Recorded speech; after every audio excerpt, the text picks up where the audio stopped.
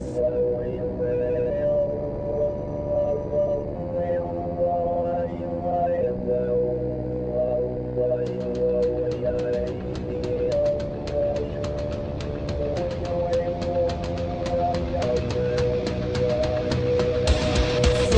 Politic Podcast, the show for normal Americans. From this undisclosed bunker, here's your host, Tony Reed.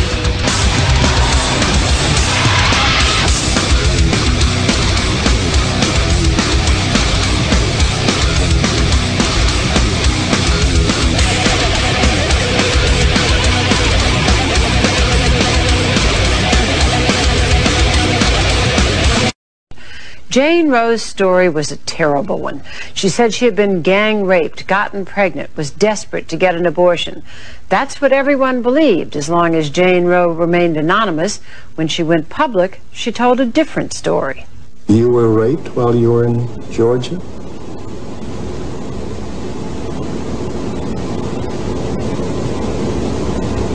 No, I wasn't. You were not? No, I wasn't. Oh, so all those stories that are in the books and so forth are not true? Yes, sir. Yes. They're not true. Right. And it turned out that lying wasn't the only embarrassment this darling of the pro-choice forces presented. In her personal treatise published last year, Norma McCorvey told the story of her somewhat sordid life. Then she still adamantly supported abortion. Now she adds that to the list of sins she took with her into the baptismal pool. I've cheated people out of money. I've sold drugs. I was an abusive alcoholic for many years. I've done a lot against his teachings. But I think the far greater sin that I did was to be the plaintiff in Roe versus Wade. I've been hearing from women all over the country and even around the world. This is devastating. And they asked me what we can do. And I've got two words: please vote. It was Winston Churchill who said that democracy is the worst form of government except for all the others that have been tried. And the same might be said of the Democratic Party at this point.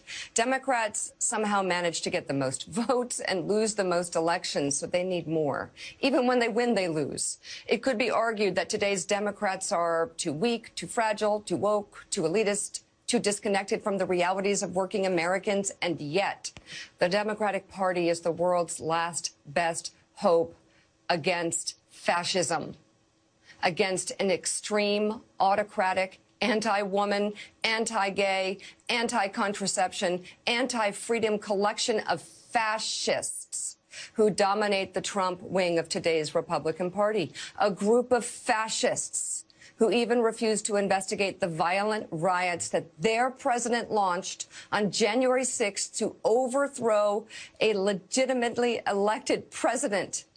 Why? Because they are fascists.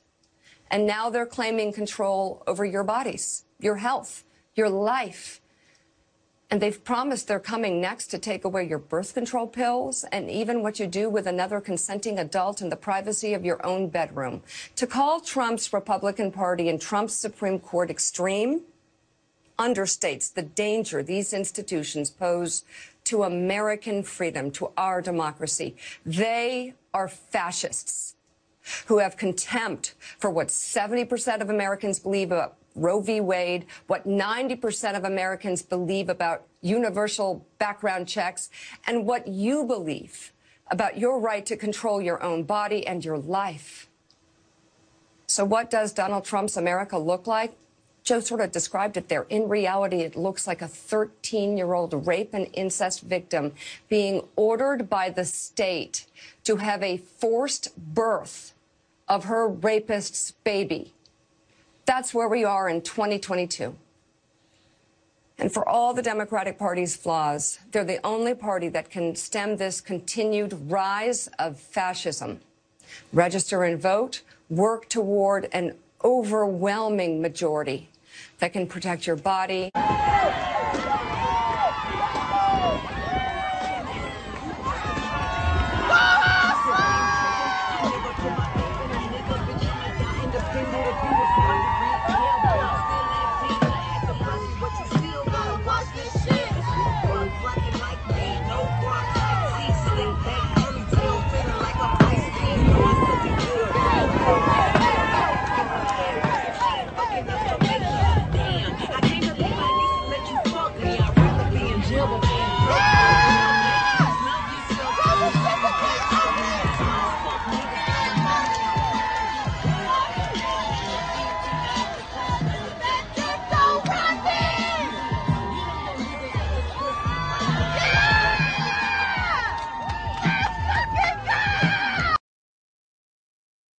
Fresh numbers out this morning which show just how engaged voters are headed into this year's midterms.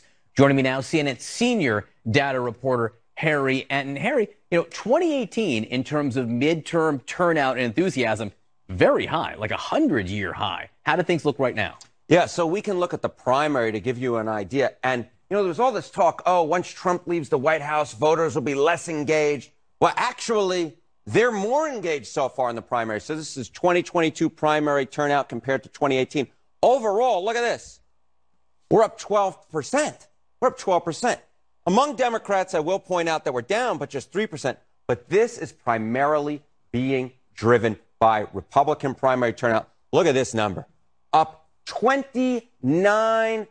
Whenever you see a rise like that, something's cooking. And here what is cooking is Republicans are really engaged. And overall, that has made the electorate also more engaged. Who is more engaged? This goes back to what we saw in slide number 1, which is although turnout may be up from 2018, what is going on, it's Republicans who are driving this enthusiasm. So look at 2022, extremely enthusiastic to vote in the midterms. Right now, 30% of Republicans versus just 20% of Democrats. You go back to 2018, right? The numbers were flipped. More Democrats were extremely enthusiastic to vote than Republicans. Now it's more Republicans are extremely enthusiastic to vote than Democrats. That's good news for Republicans because midterms aren't just about preference. They're about the ability to drive turnout as well. And they're often also about a president's approval rating. And President Biden's approval rating is not high, which has led to some rumblings and whispers. He shouldn't run again. Someone should challenge him in a primary. The numbers tell an interesting story here, though. They do. So look at presidents who cruise to renomination by their intra-party approval. So that would be among Democrats with Biden. And this is just before the New Hampshire primary, right? What we generally see is the approval rating of the presidents who cruise to renomination are either in the 80s or in the 90s in the case of Trump and Eisenhower. Look where Biden's approval rating is right now among Democrats. It's currently at 82%. That looks a lot like the other presidents who cruise to renomination. Now, obviously, that can change. We still got a while to go until the primaries. But at this particular point, Biden's approval rating is where it needs to be among Democrats to not face a primary challenge. Now, here's the fun thing. Look at the presidents who did, in fact, face a competitive primary. Look at where their approval ratings were among their own party. It was either in the 70s in the case of George H.W. Bush, who still won every single primary, right? Pat Buchanan, though, gave him a scare in New Hampshire. But the presidents who either lost a primary or, in fact, dropped out, look at their approval ratings in their own party, all either in 44% for Truman in 52 or in the 60s for Ford and Carter, who faced really tough renomination fights. Right now with Joe Biden. So Nancy Pelosi says she's a devout Christian. That's a lie. She's certainly no Christian. And she says she loves children. That seems confusing. Why is Nancy Pelosi so enthusiastic about abortion if she loves children? Relax. Nancy Pelosi has assured us many times that no one loves children more than Nancy Pelosi does. Well, when people ask me what are the three most important issues facing the Congress, for my whole time in Congress, I've always said the same thing. Our children, our children, our children. Oh, our children. Just have fewer of them. We're going to put abortion camps on federal land so you don't have to deal with children. But Nancy Pelosi still tells us she loves kids. So we kind of took her at face value until we saw this tape from last week. This tape shows Nancy Pelosi elbowing the child of Republican Mayra Flores, who just won a congressional seat in South Texas. Mayra Flores responded to this incident this way. I'm so proud of my strong, beautiful daughter for not allowing this to faze her. No child should be pushed to the side for a photo op, period. So there is Nancy Pelosi elbowing a little girl who got in her camera shot. That tells you a lot. And welcome back to Flyover Politic Podcast. It is June motherfrickin' 29th. And where the hell did June go? It's a nice little intro there, just to kind of get us ready to go into the craziness for episode 609. I play what they used to be. They used to be safe, rare, and legal. And somehow now it's till frickin' college. We're going to go into our special segment, Breaking News, today. but it's really not.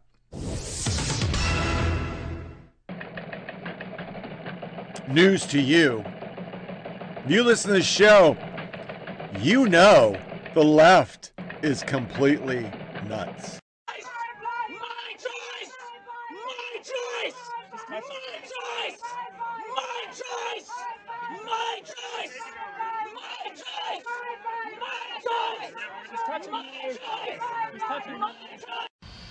I just feel like the way that we've protested in the past has not worked very well. Now, I'm not advocating for burning down buildings. I'm not advocating for it. But trauma and destruction's kind of the thing that I love. So, if you guys want to join me in mailing blood from your uterus to the Supreme Court, I already took the fucking bullet and did it first. So, you know, let's do it. Come on. You guys don't want to keep that shit in your house. Just mail it. It's going in the trash anyway. You know what's funny is y'all thought I was kidding.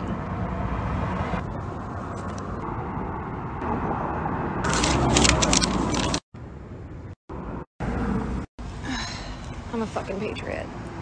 Get angry! This is atrocious! This is war on women! How fucking dare the Supreme Court do this shit! Fuck you, Kavanaugh! Fuck you, Gorsuch, for lying under oath when you were confirmed, saying that you believed that this was settled! Women will die! But as long as it fits your Christian goddamn narrative, it must be correct! White women of privilege will still have access after their senators fuck them. Poor working mothers will not. Young women who are victims of sexual assault will not. Women who found out that their child is not viable in the third trimester will not. And who the fuck knows what's going to happen ectopically, because half you men prove that you don't know what an ectopic pregnancy is. How do I have less rights than my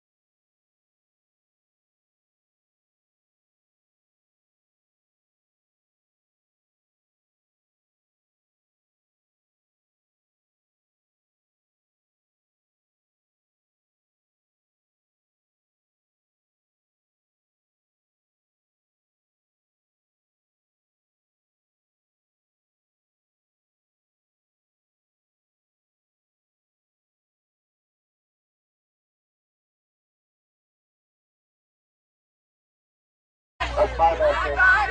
That's right. Vaccinated from death. Vaccinated from death. If you're Just a reminder, because it seems like everyone needs it, not just women get abortions. People with uteruses get abortions. Trans people get abortions. Trans men, non-binary people, people of all genders get abortions. Love you. State level. Because you have Mike Pence now saying, who is campaigning, right? We know he's campaigning, that he wants to codify anti-abortion legislation into the law. He wants to, so, you know, you have the president, the Democrats saying they want to codify a pro-abortion language or getting it, you know, making it legal.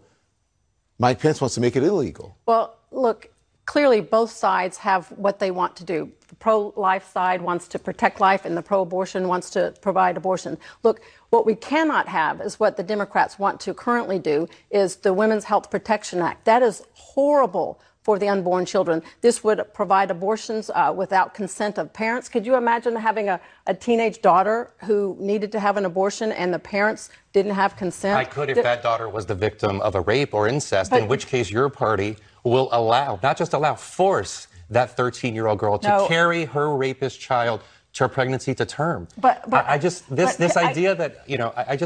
want to just clarify one thing.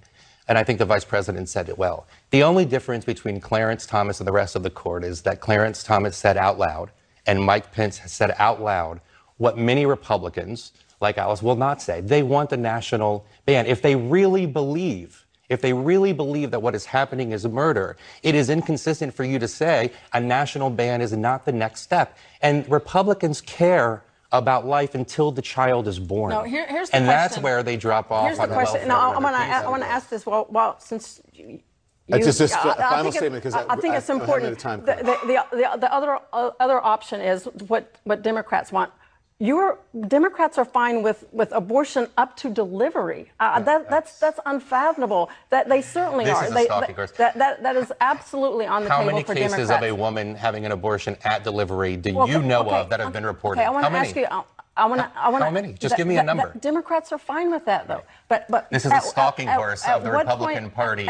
Instead of giving women the rights, you want to give Mike Pence and Clarence Thomas the rights over a majority of American women that want to choose their own reproductive health choices. Okay. I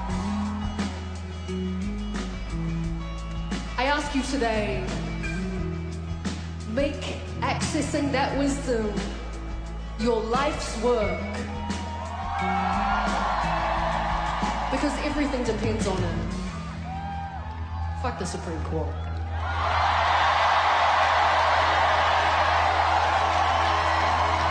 But I'm also equally as heartbroken over what happened in America yesterday. The Supreme Court decided to overturn Roe v. Wade, which is a law that ensures a woman's right to a safe abortion and other basic human rights.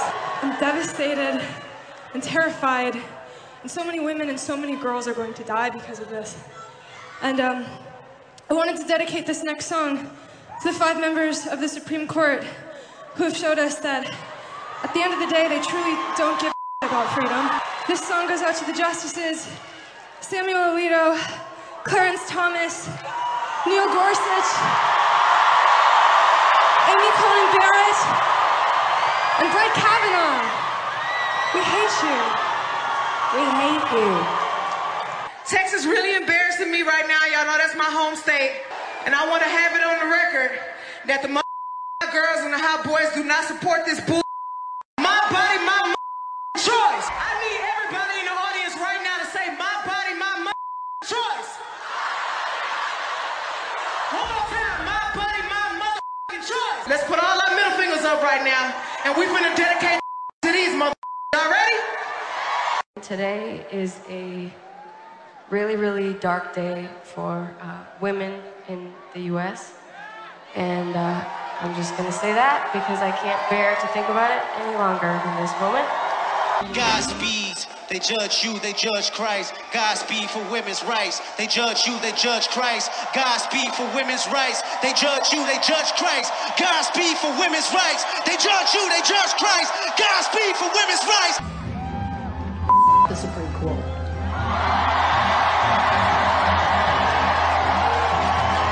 Are there any Americans here?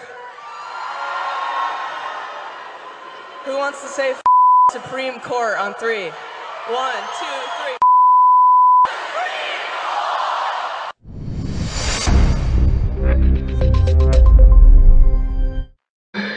3. Let it out. Let it out.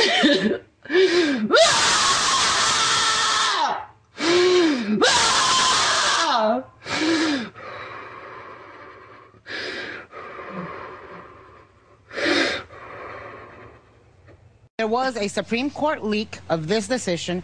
We've known for months that this was coming, and somehow it was still shocking. Yeah. And I think it's because for so many years, it has been a political wedge issue. Right? And I think nobody ever thought that the dog would actually catch the bus. And so now we have to live with the consequences, and there's just this, you know, the division in the country. The court is basically saying to welcome, you know, it's time to welcome all this new life, yet we can shoot them with our newly available, completely unrestricted guns. Yeah. Right. I think it is hypocritical and wrong to ban a family from making their own choice of what's best for them. Doesn't mean that you don't love your special needs family members, that you don't adore them and they are part of the family, but that we know firsthand experience just how difficult it is to beg and plead for years sometimes to be able to get some help. So if they're going to ban a family's choice, there's going to be more poor kids. Yeah. There's going to be more kids in adoption. There's going to be more kids in foster care. There's going to be more abused kids. Right. There's going to be a lot of other things. The idea that any of these female governors who are sitting there talking about, you know, they want to be a voice for the silent, be a voice for the present. Be a voice for the ones you can also see. And stop saying to people that this is a win for all women, because it's not. Think of all the horrible things that would cause you to make this horrific decision that no one makes with a smile on their face. Nobody. Because what's next, as Clarence Thomas is signaling, they would like to get rid of contraception. Do you understand, sir? No, because you don't have to use it. But that's crazy. They don't have to use it. Everything's on the menu now. Contraception's on the menu. Gay marriage is now probably going to be overturned. Affirmative action is no more. We were not in the Constitution either. Well, we were not even people he is in saying the Constitution. Nothing is precedent anymore. Well, you better hope that they don't come for you, Clarence, and say you should not be married to your wife who happens to be white, because they will move that. And you better hope that nobody says, you know, well, you're not in the Constitution, you're back to being a quarter of a person. We're back to the 50s. Is the difference between voters on the right and voters on the left. Voters on the right never give up. They don't get tired. Decade after decade, they lost and lost and lost until they won. And they, in the process, Anthea, took over state houses, state senates, and governorships so that they are positioned to now take ownership of about half the women in this country. About 48% of the women now live in red states. So you're talking about the fact that those state legislatures, at least according to the Supreme Court, the women in those states are their property, and they can do whatever they want. And so now it's about trying to convince voters, you're going to need to switch those people out and vote in prosecutors who won't prosecute you, and state reps and state senators who won't destroy you, and governors who won't veto. This was a generationally long strategy that started the day after Roe and has continued up to this point. And it's used violence as well as biased laws in order to get what they wanted. So my concern is that we have a rogue court, and Chief Justice Roberts has a rogue court on his hands, and they're not going to stop with abortion rights. They're going to plow into affirmative action, same-sex marriage, and create a United States based on the 1940s, because this is a nationalist agenda. A nationalist agenda that Donald Trump was I guess he's most visible leader of, but that mindset of nationalism is percolating right below the surface in this country. Well, then that brings me to this, because you and I spoke Friday, and you said this movement to overturn Roe v. Wade is fueled by a number of things, like you just spelled out, including a fear of the black and browning of America. And then listen to what an Illinois representative said just last night at a Trump rally, spelling out why she believes overturning Roe v. Wade is a victory. Listen. President Trump, on behalf of all the MAGA patriots in America, I want to thank you for the historic victory for life in the Supreme Court yesterday. So that comment has gotten a lot of traction and criticism on social media. Her spokesperson told various news outlets that Miller meant to say right to life, not white life. I mean, slip of the tongue or not. Explain why you say this is a real catalyst against abortion rights. I mean, this is something I've been saying for many years. The nationalist movement is a movement that comes and goes in this country. And we have statutes from the 1800s, the early 1900s, again and again. When the white population begins to dip, the fear is they will not be in majority and therefore not be in power. By the year 2045, the U.S. Census has said this, that this country is going to be majority people of color. That is something that has fueled a lot of what drove white voters to the polls. This is what this is about at its core. The idea that the white population is dipping, they're not having as many babies. And I'm going to say something else, Frederica, and I said before, was what I said before. They don't care about the fact that this would mean brown and black babies will be born, because we have undereducation of brown and black children. We have underemployment of brown and black adults. We have health care. All of those things then continue to undermine the population growth of those brown and black babies into adulthood, and therefore giving rise to more of these white adults who will stay in power, even if it's an apartheid system in which they're the minority, but then have these midterm elections will mean a lot. But I also see this as a North Star moment, a kind of third Reconstruction. If we can understand 1865 with the abolition of slavery as being part of the first Reconstruction, the 13th, 14th Amendments, and then in the middle part, the 1964 Civil Rights Act and 1965 Voting Rights Act as being second Reconstructions, we need to get it right this time. And we understand the urgency of centering the lives of girls and women and folks who are LGBTQ and individuals with disabilities as part of that new horizon, that arc towards justice, which we continue to lean into. But I think it's also important to understand that we are still linked to the vestiges of slavery, and we see that in ways that are all around us in the United States with the rise of white supremacy, which is also tied to the efforts to dismantle Roe v. Wade. And so as we think about getting it right, we need to recenter the conversation and be honest about the vestiges of Jim Crow that remain with us, the vestiges of American slavery that are with us. I mean, we right now have free states and non-free states as it relates to bodily autonomy. It's incredible. It's an incredible way of thinking about this day that will forever be part of our history. Michelle Goodwin, Fatima. Good morning and welcome to This Week. On Friday morning, women in this country, like they have for nearly 50 years, woke up with a constitutional right to abortion, a right enshrined by the Supreme Court's 1973 decision in Roe v. Wade and reaffirmed again and again.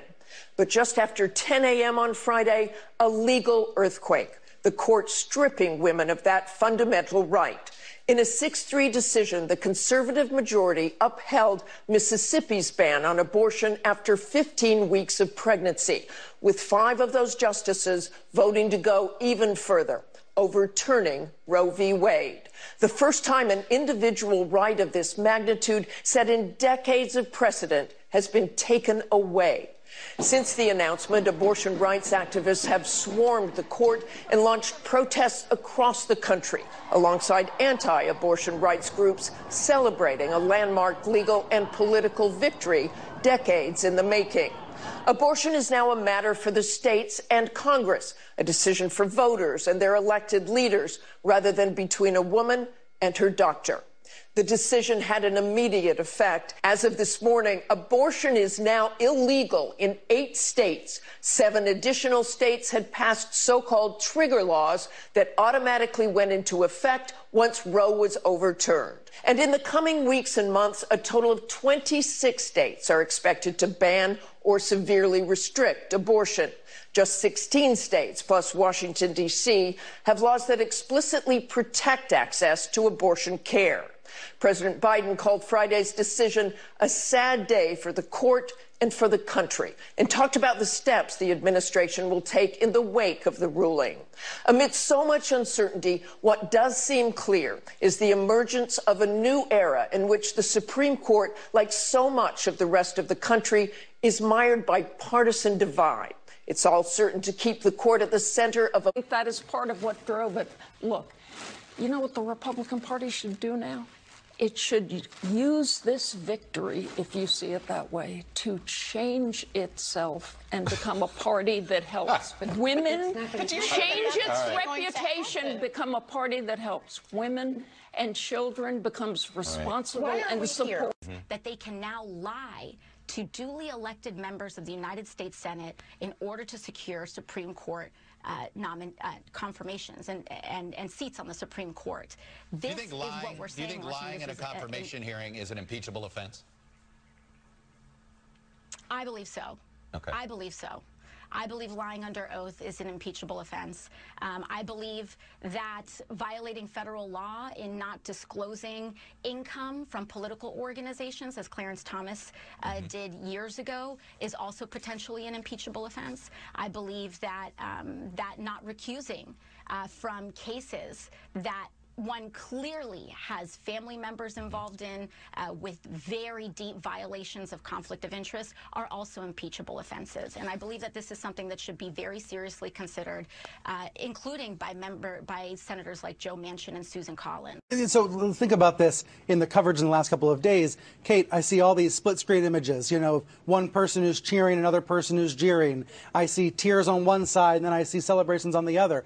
That 50-50 split, isn't that actually misleading? Isn't that actually distorting? Absolutely, Brian. That is a complete distortion of the facts that we know about how people feel about abortion access, and specifically the legality of abortion. We know that 8 in 10 Americans want abortion to be legal. So when you put that split screen up of, you know, one person who loves it, one person who hates it, well, that's completely ignoring the facts. Which, to be fair, we are doing right now. Well, where's your news director? No, I'm kidding you. But it's all me. It's all me. I choose the videos. But I did this on purpose because I do think this actually is part of the issue. New CBS polling from your alma mater today, abortion in your state should be what? 9% of Americans say illegal in all cases. The rest say either illegal in most cases, legal in most cases, or legal in all cases. But only 9% of Americans say it should be completely illegal in their state. And yet, we have states that are doing exactly that. I mean, before the Roe ruling, we saw Oklahoma pass a ban on abortion at fertilization.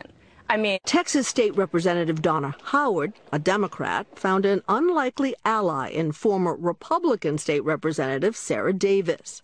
They're calling for these nonprofits to be regulated and demanding accountability for a program called Alternatives to Abortion, which helps fund crisis pregnancy centers. In Texas, they outnumber abortion clinics 9-1. When I say alternatives to abortion, what is the first thing that comes to mind? Waste of money, waste of taxpayer dollars, lack of accountability, and actually no metrics that indicate that it has anything to do with averting abortions. It's just a program to make Republicans feel good, like they're doing something to help women. Does it help women? No. The program will cost Texas taxpayers $100 million over the next 2 years. This is probably the only program, at least that I'm aware of, where the legislature basically writes a blank check without knowing what they're getting.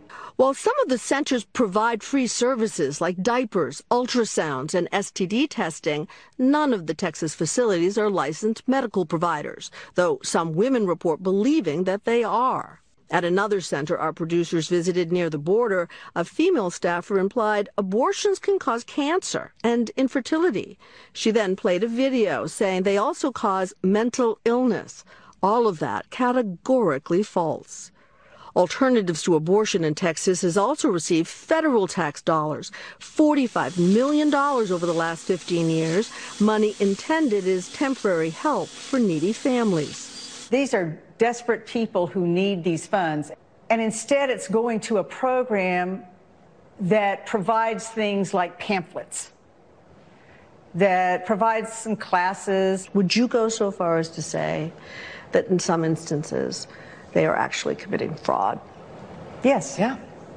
They point to the misinformation and a case currently being investigated in which state funds from the program were allegedly used by the president of a center.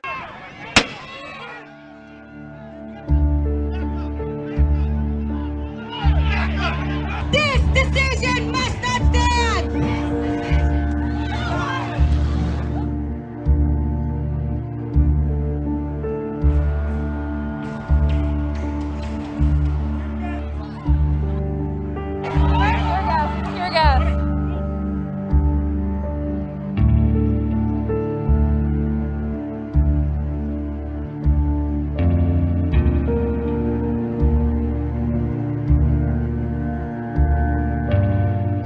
abortion is legal and here in California, we're doing everything we can to ensure that access will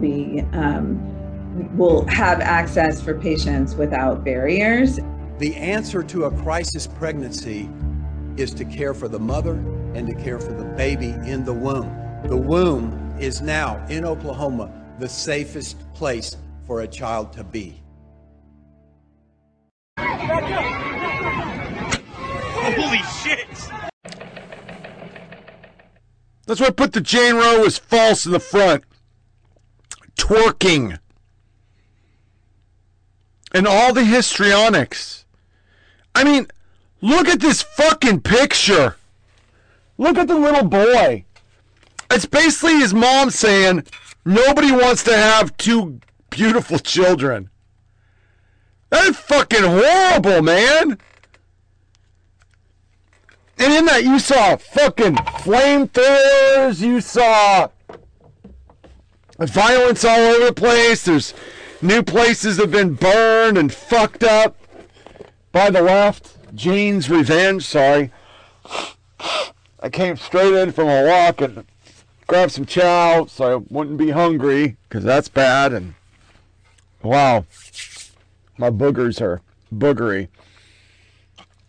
I mean, in that clip, the way they're just talking about like it's the end of the world.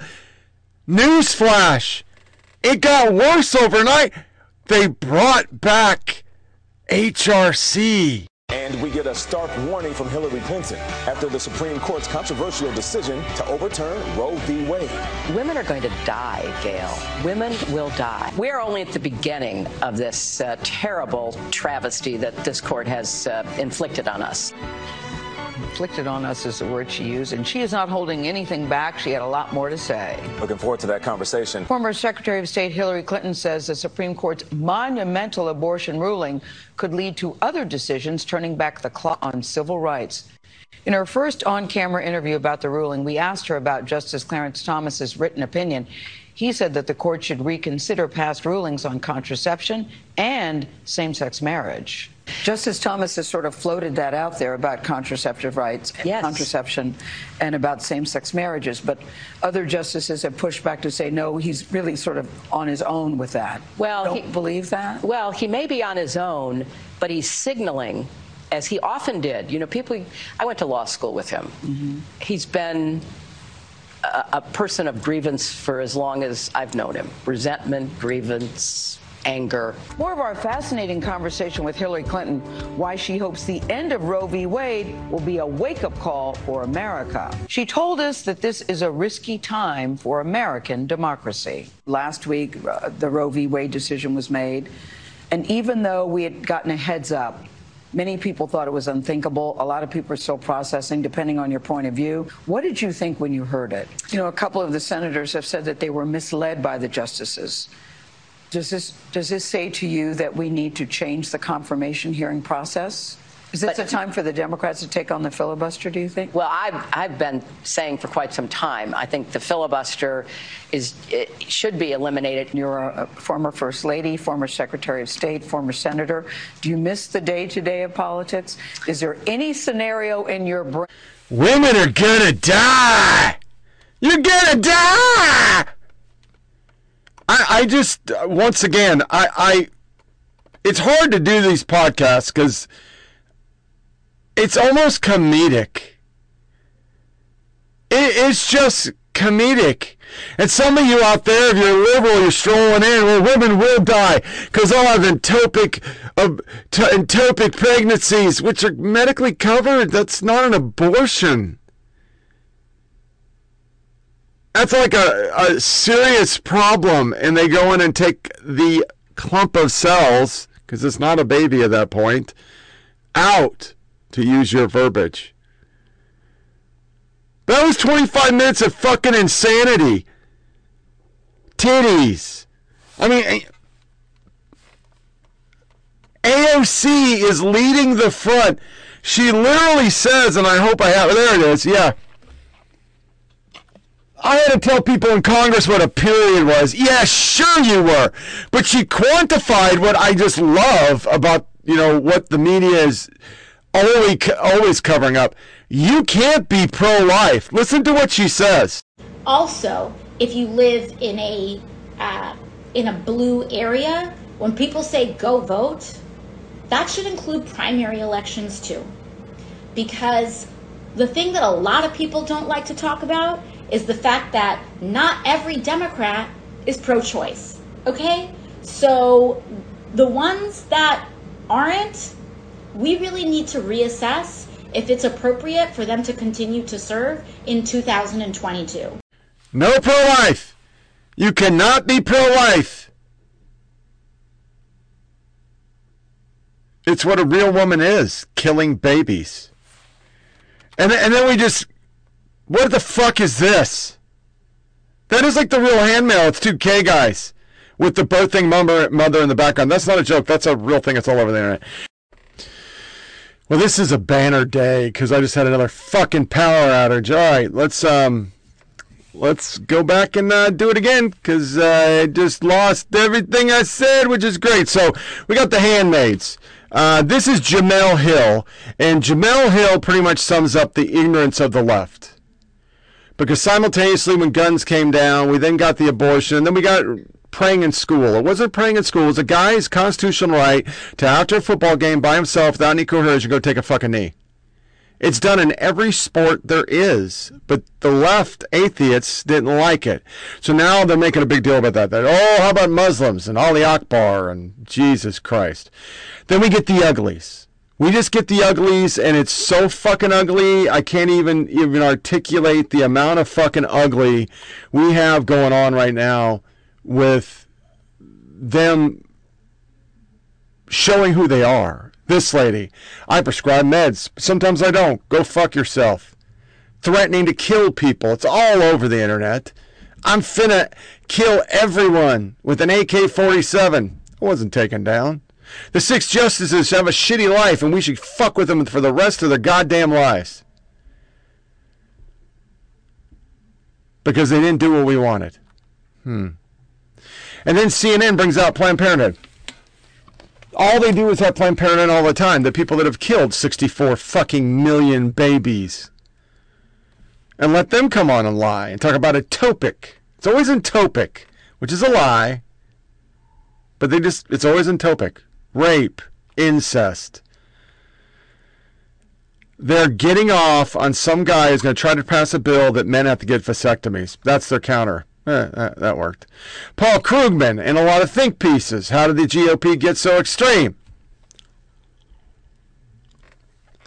You did this in 2016. You did this in 2000 when Bush won. You were always saying they're extreme. So what the fuck are you talking about? And it comes back to that picture. That fucking picture just breaks my fucking heart. I mean, those poor fucking kids. That's your mom. Who wants to have healthy kids? I don't want healthy kids. Fuck kids. I want to abort these kids. I wish I never even have it. That's what that sign says. I wish I never had kids. What a fucking horrible thing to say.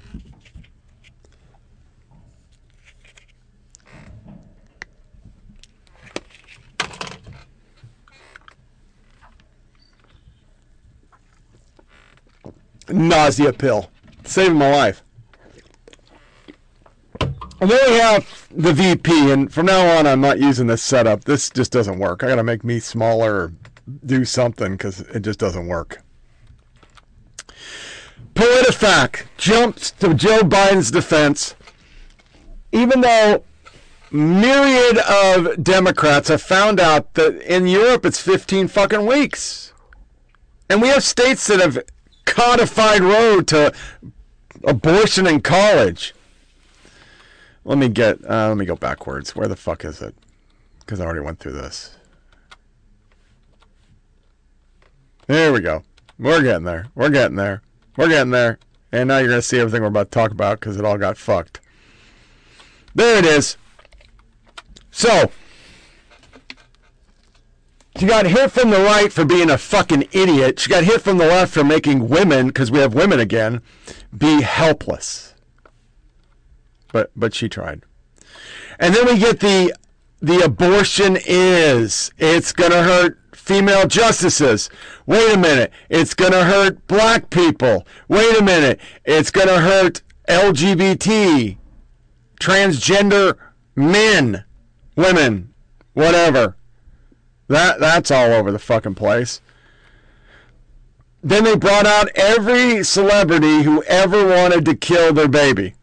There's articles everywhere.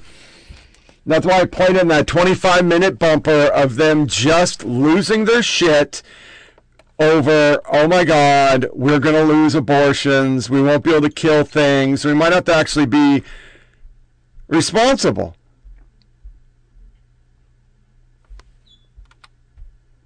That meme's everywhere. Catholics. Those evil fucking Catholics. And then this is the one that I wanted to cover because it really pisses me off. During BLM, we had people not even get relieved for saying white people are garbage humans. Remember Colorado? Battalion commander said that. They don't have a problem with that shit because Millie and them are all fucking woke. Well, this guy does it and he's in trouble. But he's a Christian. His freedom of speech, no, we don't do that. Hundreds of Amazon employees are now saying we don't want to sell to pro-life states. So we need to stop selling. Cut those accounts off. Just fucking crazy. Colorado attacked. Fox News was attacked. Now we're getting attacked. How abortion misinformation and disinformation spread online. Not that we don't have abortion anymore. No, that's not what we're talking about. That ectopic pregnancy, rape and incest, that's not what we're talking about. That you can't have an abortion anywhere, that's not what we're talking about. No, we're talking about this didn't change anything. That's your disinformation. But this is what's going to hurt the left. Hundreds of people, not thousands, don't even lean it off that way. Hundreds of people are showing up to protests. It's not George Floyd. And the reality is, this isn't a table issue. Gas, inflation, groceries. Hell, there's people actually doing what's called, what's that word? Family planning because there's baby food shortages. Immigration.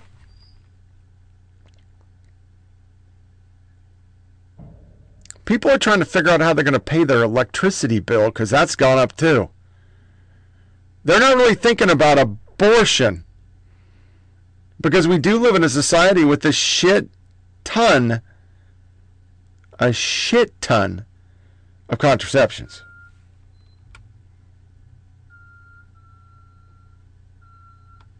They're such idiots. And then we get into what I said when this broke. They don't follow laws. They're never going to follow anything the right comes up with. And now they want to have, let's go to Yosemite, let's go to Yellowstone and get an abortion. What are you doing concretely in response to the court's decision to try to help women? Well, we're working with centers like Planned Parenthood, so we are restoring funding for Title X, family planning services. We are working with supporters on the ground to make sure that we are providing services to women where we can. We are looking into everything, including assisting in transportation, something that HHS doesn't typically do. Can you do that legally? Talk to me later. That's a big question, right? I always tell my team at HHS, if you've done your homework, then we have no right to do mild. And so we're going to be aggressive and go all the way. And I would tell you if you're recording, so I won't tell you. So, this is all on the record, yeah. Mr. Secretary. We are looking at every option, and among those is transportation. Say that again? We are looking at every option, and among those is transportation. Transporting women to other states. And I think one of the things that we know, too, is that there are also actions at President Biden's disposal that he can mobilize. Aren't there? I'll start with the babyest of the baby steps. open abortion clinics on federal lands in red states right now. Right now. What the fuck? Biden administration on Planned Parenthood on the edge of national parks. They could put up tents, have trained personnel, and we could have emergency, like, MASH units. That's against the Hyde Amendment. And then you literally get S.E. Cupp here saying this is the end of the GOP. And I'm going to play you a rebuttal by some random person. But she's spot on. S.E., again, the question that Brianna asked, I think, is the right one. It's sort of, now what are, now that the anti-abortion activists got what they wanted, right, which is to overturn Roe versus Wade, what happens now politically, do you think? It's hard to imagine the Republican Party surviving this. Between anti-abortion, anti-LGBTQ, book banning, anti-democracy, I mean, add all the regressive bullshit, garbage, to this. I don't take that back. Add it all together, and I don't know who's left in the future generations to be drawn to this party. If you look back at 2016, I think people voted for Trump for a wide array of reasons. Some of them garbage, but some of them legitimately economic or even foreign policy. I think the people voting for more Trump, more MAGA now are really motivated by very few reasons. And so there are fewer of them. And when you imagine that, I think for the first time, maybe we should ask Jeff Toobin, a generation will be able to say, my parents had a right that I don't have today. For the first time, a right was taken back. I can't imagine how Republicans message to new voters and don't just keep... You know who the left should blame for the overturning of Roe versus Wade? Not the Supreme Court, not Christians, not conservatives, not Republicans, not pro-lifers. The only ones they should be blaming are themselves. It is 100% their fault Roe got overturned. A lot of people, myself included at one point in time, could sympathize with the scared teenager, with the drug addict who had no business bringing a baby into this world. We could understand that. We didn't like it, we didn't agree with it, but we could at least understand it. We went from safe, legal, and rare to up to the moment of birth. We gave you an inch and you took a mile. We drew the line when you decided that you should be able to murder a fully formed infant up to the moment it exits your body. You have no one to blame but yourselves. They wrought this themselves. Most of us were pro-choice until you started the live birth abortion bullshit. Nobody's down with that. Nobody. So, some threads that I thought were good, and I don't think I grabbed... No, I didn't grab them, but that's fine. Our slides have been fucked up today. This person is... fuck, I don't even know what her fucking name is. It's a bunch of shit. I'm going to boom this up. Listen up, silly liberals, because here is the truth about SCOTUS overturning Roe v. Wade. No, most Americans do not support abortion up until the moment of birth. In fact, it's only 12% that do. 57% believe abortion should be banned as soon as a heartbeat is detected. Less than 1% of all abortions are the result of rape and incest, so stop acting like it's an epidemic. Pro-life Christians are not the ones who brought this to SCOTUS, but rather an abortion clinic trying to overturn the state's law banning it after 15 weeks. Oops. Abortion is not a constitutional right. There is no mechanism in the document to address it. Thus, it always belonged at the state level as the will of the people prevails as intended. No state has ever any plans to outlaw abortion.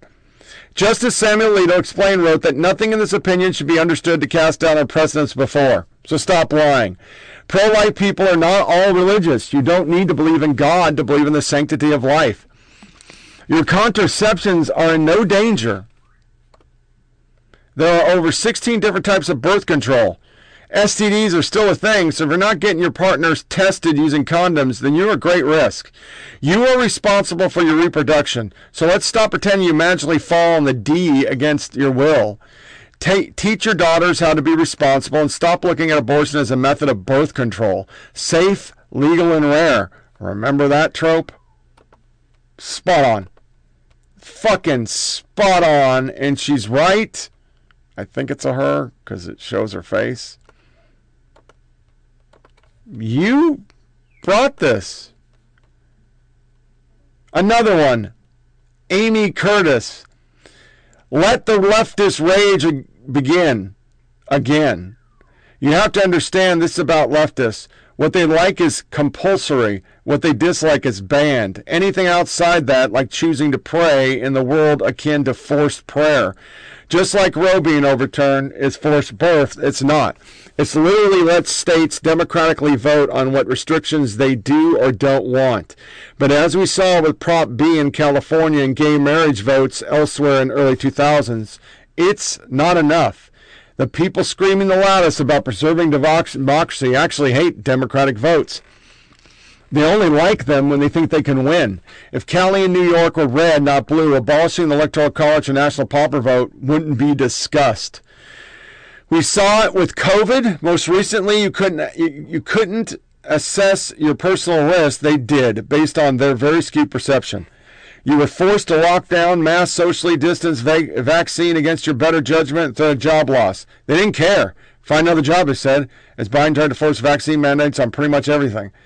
But finding an abortion clinic in another state, too burdensome. So they make up their extreme scenarios, no treatment for ectopic pregnancy, law enforcement tracking period apps, and tampon purchases, because it's a form of stuff they like to do. To you, not them. It's why they propose vasectomy legislation. They say it's hyperbole, but it's not. The two issues are not related. A man cannot get a woman pregnant, nor can a woman get pregnant unless they have sex. Sterilizing one or both because they just do it rather than education is ridiculous. There's not one adult in America who does not know how or have access to birth control. They choose to engage in unprotected sex. Exceptions for rape, incest, mother's health are reasonable, albeit tragic and compromises, but that's not what this is about. It's about unfettered access to brutal, barbaric procedures that 97% of the time is birth control. It's also why they lament European laws, which are actually just as or more stringent than ours. They're enraged because now they have to make better choices, be responsible, and access those resources that have been there all along. And she didn't add that they fought for. We did a whole election on birth control. But I digress. They're mad because the mask slips. What they like is compulsory. What they dislike is banned. Anything outside of that is either forcing someone to do something or banning it. Their mentality can be summed up in a GIF, and it's... I'm not going to play it. A side note, Clarence Thomas. American citizens are seemingly more interested in their iPhones than the Constitution. And it's true. Most of them don't know this. They don't know any of this. They believe whatever Twitter tells them. I want to play this slide because I think this... Is it there? Breaking news. Which one is it? I know I have it somewhere. Where the fuck is it?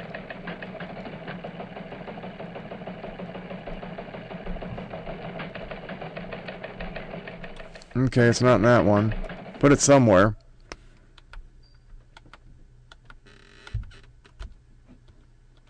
Oh, I fucking suck today. There it is. That is from the LA Times.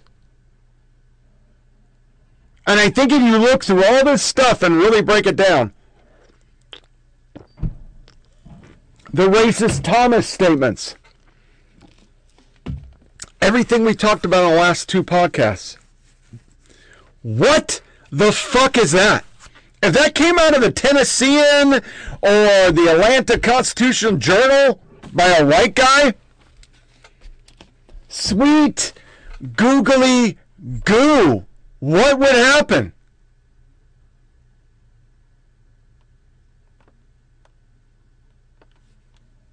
So, two things, and I don't think I have this slide. I don't. I'm going to get it. I'm going to play you that video again, because I want to cover this before I move into insurrection. She says she's a devout Christian. That's a lie. She's certainly no Christian. And she says she loves children. That seems confusing. Why is Nancy Pelosi so enthusiastic about abortion if she loves children? Relax. Nancy Pelosi has assured us many times that no one loves children more than Nancy Pelosi does. Well, when people ask me what are the 3 most important issues facing the Congress, for my whole time in Congress, I've always said the same thing. Our children, our children, our children. Oh, our children. Just have fewer of them. We're going to put abortion camps on federal land so you don't have to deal with children. But Nancy Pelosi still tells us she loves kids. So we kind of took her at face value until we saw this tape from last week. This tape shows Nancy Pelosi elbowing the child of Republican Mayra Flores, who just won a congressional seat in South Texas. Mayra Flores responded to this incident this way. I'm so proud of my strong, beautiful daughter for not allowing this to faze her. No child should be pushed to the side for a photo op, period. So there is Nancy Pelosi elbowing a little girl who got in her camera shot. That tells you a lot. You know what would happen if Mitch McConnell or any Republican did that? It was a nothing burger. Nobody even talked about it. They said that she was trying to get them into the photo. That's what they actually said. They ran with that, and no media even carried it. But it's because she was a Republican. A Republican. You can't do that when, or you can do that with the media, because fuck Republicans. She's a turncoat. So I'm going to play our insurrection bumper. I already had this tooled up. Then we'll get to the money shot. Because I will say that is one thing that friends of mine, pro-life friends of mine, conservative lawyers of mine, and others underlined. It wasn't just the holding, taking away a fundamental right over the past 50 years. They found the tone to be confrontational, and anyone who has followed the Supreme Court, anyone who has read constitutional law, knows that most justices, especially in landmark decisions, bend over backwards to explain how this is not a radical move. This is we are moving forward, and we're moving in the direction that this country's been moving in, and we understand their problems, but this is and they'll round off some of the harsher edges. They will give something to their opponents, their legal or ideological opponents. There was none of that there. I've got to say, more than any Supreme Court decision I've ever read, it was even the language. There was a violence to the reasoning. We win, you lose. Yeah. We're taking away these rights, and there's nothing you can do about it. Please, if somebody disagrees with me, please let me know where a court has overruled a right that's been in place for 50 years and done so in such an aggressive manner with absolutely no grace and absolutely no outreach to their legal or ideological opponents. Michael? Right. This is authoritarian. They're trying to say, essentially, you in America who don't like the fact. And Congressman Torres, I mean, you are a congressman from New York City, from the Bronx. How concerned are you about the implications of this Supreme Court decision? I've never been more concerned. The Supreme Court's decision is going to deepen the epidemic of gun violence, which has become the leading cause of death of children and teenagers. For me, gun violence is not an abstraction. I live in the Bronx, which has seen a more than 200% rise in the number of shooting victims and shooting incidents. In my own backyard, I've seen 3 police officers shot, an 11-month-old child shot. And so the Supreme Court has made it so that masses of people can carry firearms in public in a city as densely populated as New York, which is a situation we've never seen before and could have untold implications for public safety. The Supreme Court has essentially held that cities like New York can no longer protect their residents from gun violence. You know, there's a phrase in the Supreme Court decision that just made my blood run cold, and that was, someone should be able to carry a concealed weapon for, quote, ordinary self-defense. How many times have we seen stories about someone feeling that they were threatened and they shot someone and that someone was black or brown? Yeah, I mean, there's a lot of research, including a lot that I cite in my book, that talks about how, you know, basically it ties into implicit bias, the idea of how you feel threatened, who do you feel threatened about, and they interview. There was a couple of studies that interviewed gun owners in Texas, and they said, "Why do you carry a gun?" And the gun owners would say, "Well, I could pull up to a bodega and a gangbanger could show up, or a carjacker or something like that." And then the follow-up question was, "Has that ever happened to you?" And they were like, "Well, no, but it could." So this idea of kind of imagining a racial other, which ties into histories of gun ownership and race in this country, really. So here's a news story you may have missed. Joe Biden has repeatedly denied knowing anything about his son Hunter's extensive business dealings overseas, particularly with the Communist government of China. But a new voicemail just unearthed from Hunter Biden's iPhone, obtained by the Daily Mail, proves that Joe Biden is lying.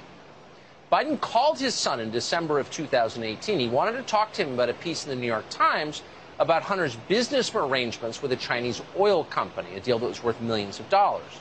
Now, the story reported that the oil company's executives are going to jail for bribery, not a small thing.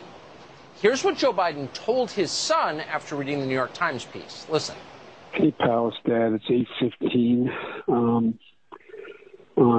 Wednesday night. If you get a chance, give me a call. Nothing urgent. Just want to talk to you. I thought the article, at least the thing online, it's going to be printed tomorrow in the Times, was good.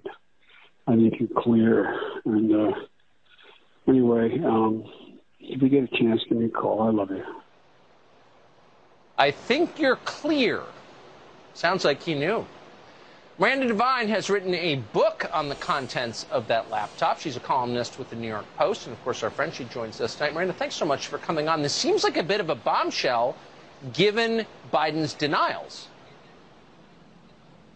Well, it is, Tucker, and it again just puts the lie to Joe Biden's repeated insistence that he knew nothing about Hunter's overseas business dealings. In fact, he was intimately involved, and you hear with his own voice where he says to his son about this New York Times story, you know, I think you're clear, as in you're out of trouble.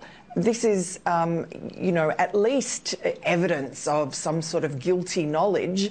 And what it shows is that they were in trouble because the New York Times had come very close to the story about the whole Biden family, Hunter, Joe, and his brother, Uncle Jim Biden, their involvement with this Chinese energy company in a multi-million-dollar partnership. And suddenly, Patrick Ho, one of the executives of that company, is arrested at JFK on bribery charges. And the New York Times is sniffing around. And there are texts showing that Hunter is panicking about this. His lawyer tells him, don't worry, I've hosed down the New York Times. I've been talking to the reporter, and they're not going to mention Joe. And then after the story comes out, Hunter's very relieved, and he tells his lawyer, well, you did an amazing job of turning it into a big fat nothing. Amazing. Because, of course, Hunter Biden had no skills. He was trading on his father's government job. That's how he got the job at the oil company. Exactly. Miranda Devine, who's done so much great. So we started yesterday, I was going to do the show, which is the general GOP's garbage, they're horrible people, and they did an emergency session where they brought in a girl, and she said the following. When I returned to the White House, I walked upstairs towards the Chief of Staff's office, and I noticed Mr. Ornato lingering outside of the office. Once we had made eye contact, he quickly waved me to go into his office, which was just across the hall from mine. When I went in, he shut the door, and I noticed Bobby Engel, who is the head of Mr. Trump's security detail, sitting in a chair, just looking somewhat discombobulated and a little lost. I looked at Tony, and he had said, "Did you effing hear what happened in the Beast?" I said, "No, Tony, I just got back.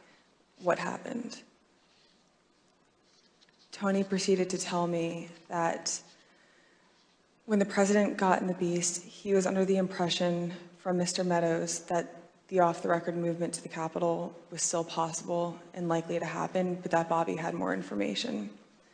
So once the president had gotten into the vehicle with Bobby, he thought that they were going up to the Capitol, and when Bobby had relayed to him we're not. We don't have the assets to do it. It's not secure.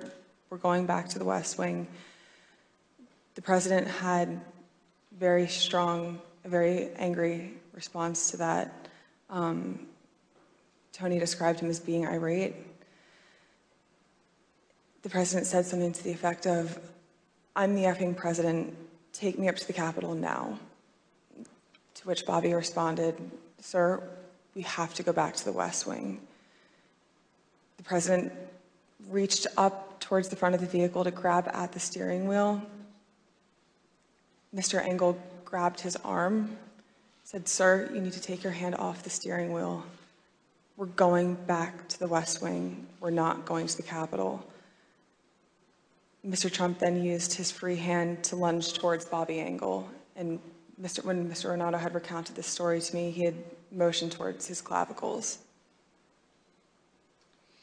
And was Mr. Engel in the room as Mr. Ornato told you this story? He was.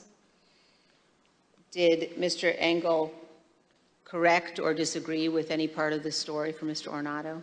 Mr. Engel did not correct or disagree with any part of the story. Did Mr. Engel or Mr. Ornato ever after that tell you that what Mr. Ornato had just said was untrue? Neither Mr. Ornato nor Mr. Engel told me ever that it was untrue.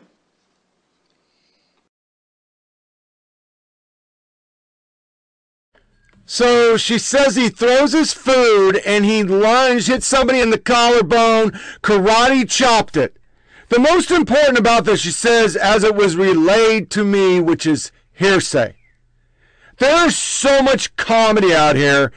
It's hard to even... I was just going to do this whole segment just doing the comedy of people. And then he fucking scaled the Washington Monument with two M240s, saying, "I got your fucking stolen election right here," and started shooting black people.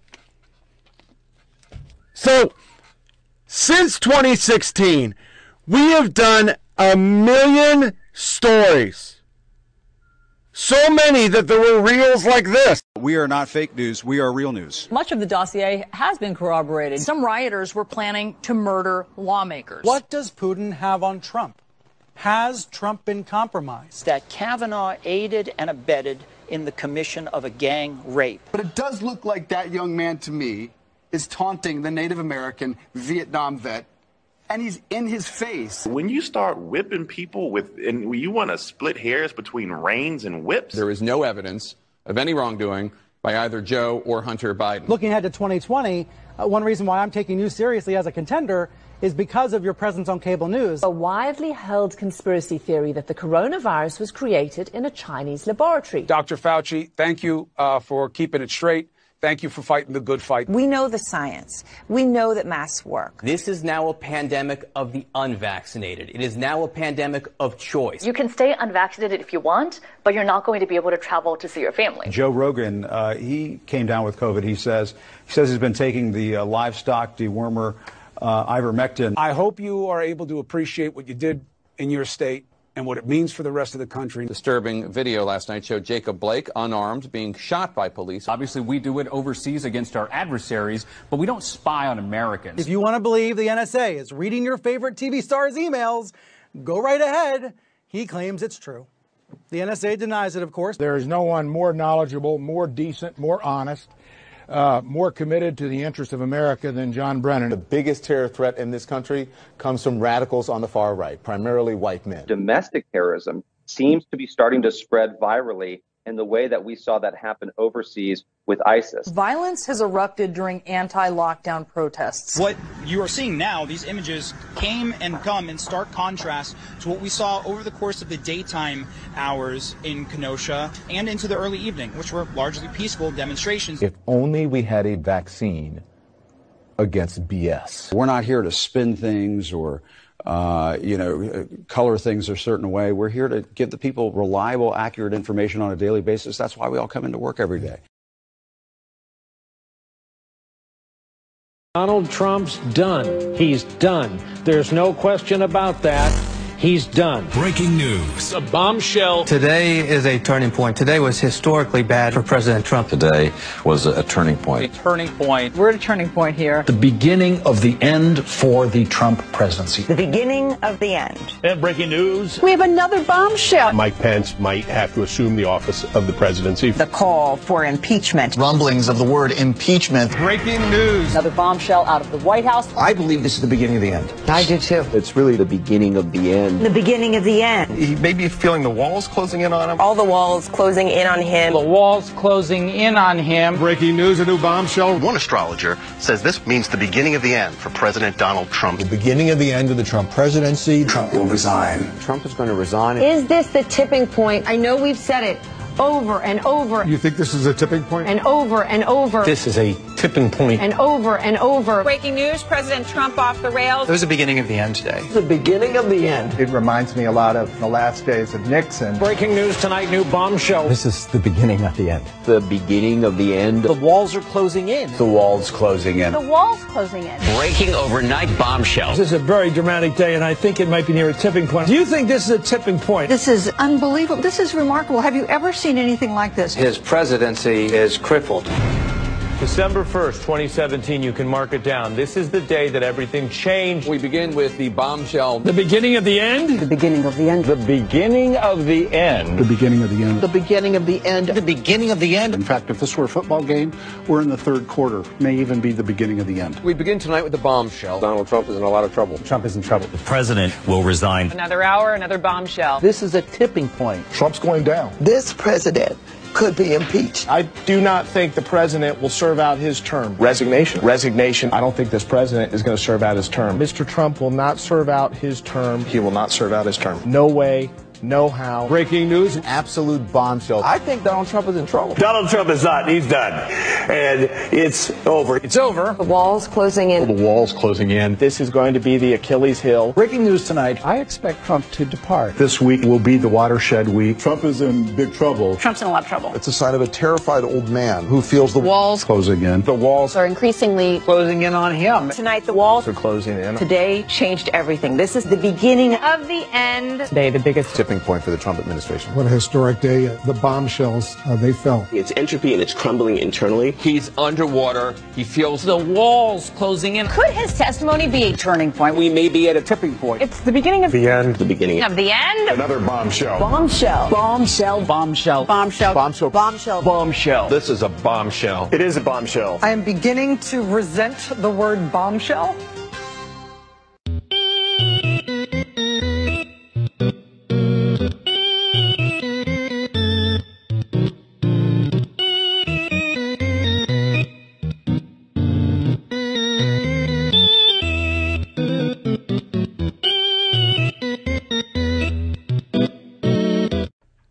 I mean, never mind how the fuck did he stretch 8? I know there's a partition, but he went through and grabbed the wheel? How would he even do that? The guy couldn't walk down a ramp. All he lived on was hamburgers and fucking Diet Coke. And he was mentally ill. He can't even drive a car. He's not even, his faculties aren't there, you say. But he was just a brief snippet. The media just ran with this shit. The criminal law. I mean, how much more do you need? Can we talk about Cassidy Hutchinson? First of all, I bow to, particularly to you, Andy, as somebody involved in prosecutions. She was a great witness. She was absolutely precise. She told you, I mean, if she overheard a conversation, she'd say, Cipollone went in the room. He left the door open. He was standing in the transom. I was talking. Right. You know, I could hear when I went into the dining room. I stepped back, but the door was open. I could see Mark Meadows, but in the background, I could hear what Trump and Cipollone were saying. She was just brilliant. And really, what you're all saying is that to a degree that nobody has up till now, really nobody think of all the books we've read by all these great investigative reporters, none of them ever had the scene inside the beast, right? So there are some secrets still out there. But she connected the dots more than anybody has between Giuliani on January 2nd talking about, well, there's going to be violence. And then she talks to Meadows, and Meadows says, it's going to be real, real bad. And then Cipollone comes in, and then Trump's knowledge. And she just connects the dots between the violence. And remember, she also talks about Meadows talking to Michael Flynn and Stone in the... But the other thing, which you talked about, your quote of the day, when she's asked about the 2:24 p.m.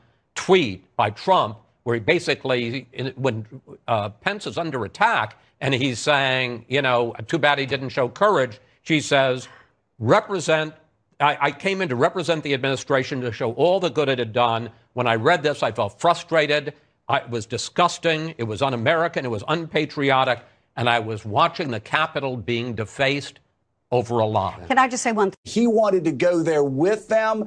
They talked about going to the House of Representatives with this mob, and Donald Trump strutting in like a Benito Mussolini, declaring himself the next president of the United States. It's laid out. And Mark Meadows, hey, Mark, I've known you for a long time, buddy. You're in deep shit. You're in the middle of this conspiracy. You may want to get yourself a really, really good criminal defense attorney. To quote one of Donald Trump's attorneys, you may want to get one of those. Or, oh, wait, here's an idea, Mark. Here's an idea. You can do something that you've refused to do for years now. You can show courage, and you can tell the truth. Hey, Mark, Donald Trump won't protect you. He will throw you under the bus. He will stab you in the back. He will let you rot in jail. Defend the country. Or, well, get ready to pay a criminal defense attorney a lot of money. What do we have next? At the very least. Congressman, we've been focused this morning on the details of everything you've been laying out. We've talked about the president knowing there were weapons, all the things that happened that day that sort of tried to clear a path for this attempted coup. But one of the narratives, one of the stories that came out of the testimony yesterday that really made headlines and grabbed people's attention also was this incident inside the presidential limousine that Ms. Hutchinson testified to. I mean, in stunning detail about a president who got up and tried to grab the wheel and then got into a physical altercation with his lead Secret Service agent. Our chief White House correspondent, Peter Alexander, reporting this morning that a Secret Service spokesman tells him agents in Trump's presidential SUV are available to testify under oath, responding to Hutchinson's new allegations. A source close to the Secret Service says both men dispute that Trump grabbed the steering wheel or assaulted an agent. They do not deny, however, that Trump was irate and demanded they drive to the Capitol. Is it your understanding, and have you corroborated from other witnesses, that President Trump grabbed the steering wheel in that limousine and got into an altercation with his lead agent? Well, Cassidy Hutchinson is an entirely credible witness. She testified under oath in front of the entire country. Everyone was able to judge her demeanor. She has no motivation or interest in lying in any way. And so what we have on the other hand is some anonymously sourced rumors of feelings of particular agents. Look, anybody who wants to testify can come forward and testify under oath about what happened. All we're interested in is the truth. And, you know, I sort of expected yesterday that Ms. Hutchinson, as a young woman telling the truth, would come under fire from anonymous sources. But, you know, that's Washington for you. But I will tell you that nobody is challenging the central material facts of her testimony, that Donald Trump and Mark Meadows were perfectly aware that there were armed people in the crowd, and that Donald Trump wanted to wave them in order to swell the force of that crowd, which he then aimed like a missile at the U.S. Capitol. And in fact, he wanted to lead that march up to the Capitol. He wanted to be in there, and that's what he became so irate about, and nobody's challenging that. You know, again, I fully expected that Ms. Hutchinson would come under attack, but from my estimation, she spoke with entire credibility and authenticity yesterday. And we've, again, as I said, we've been focused on exactly what you just mentioned, the plot that day. But as you know, it's going to be used in certain quarters as evidence that, well, now you can't believe anything she said if this story turns out not to be true. So is it your understanding, you've seen all the evidence, evidence. You've heard from witnesses. You've talked to the two people who are in this story, Mr. Ornato and Mr. Engel. Did that incident happen in the car? Okay, I guess we lost Congressman Jamie Raskin. We lost his IFB there. So I'm sitting there mocking it like everybody else, and I'm getting into all the great pictures and stories of what else Trump did, and incitement, and Twitter's going crazy. They just keep feeding it because this girl who wanted to go to Mar-a-Lago, but he didn't bring her with, and he doesn't even know who she is.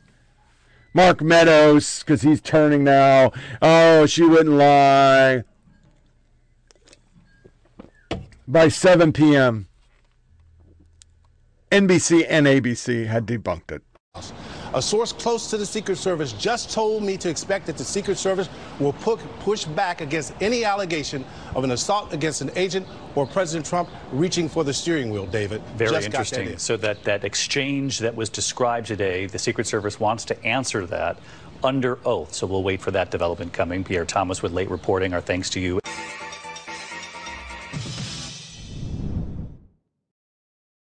During the Watergate hearings 50 years ago, there was only one surprise witness. It was Alexander Butterfield, who revealed there was a White House taping system. Well, in the January 6 hearings, the surprise witness is Cassidy Hutchinson. Then Chief of Staff Mark Meadows' top aide described the then president's fits of rage that included throwing plates of food, grabbing the steering wheel of the presidential limo, and lunging at a Secret Service agent. Hutchinson said Trump was furious that Secret Service agents were keeping some of his supporters outside of the White House ellipse because they had weapons. When the day began, Cassidy Hutchinson was a name and face unknown to most Americans. By the end of the day, she'd made history, including her description of an altercation in the presidential limo when his chief Secret Service agent, Bobby Engel, refused to bring then-President Donald Trump to the U.S. Capitol, to which he just directed the crowd on January 6th. The president said something to the effect of, "I'm the effing president, take me up to the Capitol now." To which Bobby responded, "Sir, we have to go back to the West Wing." The president reached up towards the front of the vehicle to grab at the steering wheel. Mr. Engel grabbed his arm, said, "Sir, you need to take your hand off the steering wheel. We're going back to the West Wing. We're not going to the Capitol." Mr. Trump then used his free hand to lunge towards Bobby Engel. Let's bring in our Chief Justice Correspondent, Pierre Thomas, because this was a significant piece of testimony, Pierre. Cassidy Hutchinson saying she was told that the former president lunged at that Secret Service agent in the presidential SUV. Curious what the Secret Service is saying about all this tonight. David, the Secret Service so far is not commenting on specifics, but just informed me that they would like to respond under oath. Two sources familiar with the investigation confirmed that President Trump had requested to go to the Capitol on January 6th and that the Secret Service refused due to security concerns. One of those sources telling me that the president did return to the vehicle after his speech on the morning of January 6th and asked Agent Robert Engel if he could go to the Capitol. Engel said something to the effect of that being unwise or dangerous and that the motorcade was going to take the president back to the White House. A source close to the Secret Service just told me to expect that the Secret Service will push back against any allegation of an assault against an agent or President Trump reaching for the steering wheel, David. Peter, I know you've just spoken to a source who has a strong response to Hutchinson's allegations. Yeah, that's right. Late tonight, in fact, Lester, a source close to the Secret Service tells NBC News that both the lead agent and the limo driver prepared to testify under oath that neither man was assaulted and that Mr. Trump never lunged for the steering wheel. Meanwhile, Hutchinson also said today that she heard Mr. Trump had agreed to deliver a speech on January 7th condemning the violence only after aides warned him that the 25th Amendment might be used. We should note we also... How many? Tear gassing at the church. I'm just doing one article, then I'll go with the ones they missed. He used the military against the people. That was wrong for a photo op. Lab leak theory. That's true. Trump ignored Russian bounties on U.S. soldiers. Never was. Told Georgia officials to find fraud. Trump said white supremacists were fine people. Trump referred to illegal immigrants as animals. Trump put kids in cages. That was a lie. It was actually a bomb. Lied when he said the campaign was wiretap. Trump removed MLK bus. Koi fish. When that was bullshit. Jesus. It's like never fucking ending. The list of things that Normandy, and right now, as I sit here opening fucking pages for the next segment, that if you're watching the video is probably really kind of annoying, like when I spit or I eat food, that probably sucks too. We got an actual FBI verified fucking laptop that says that Biden is the fucking big guy. And there's